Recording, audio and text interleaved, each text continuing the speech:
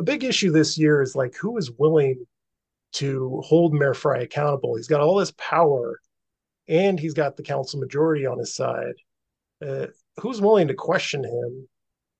That's I think that's a big issue this year.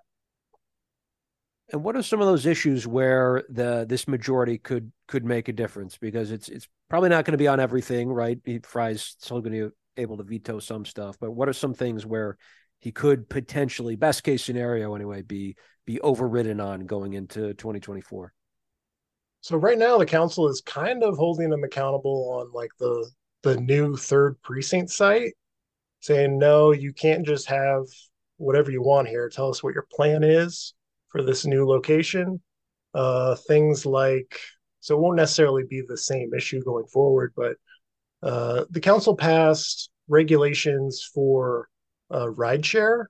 And they're like, you drive in Minneapolis, you pay the equivalent of the minimum wage. Here's some driver protections. He vetoed that, and he negotiated a side deal with Uber.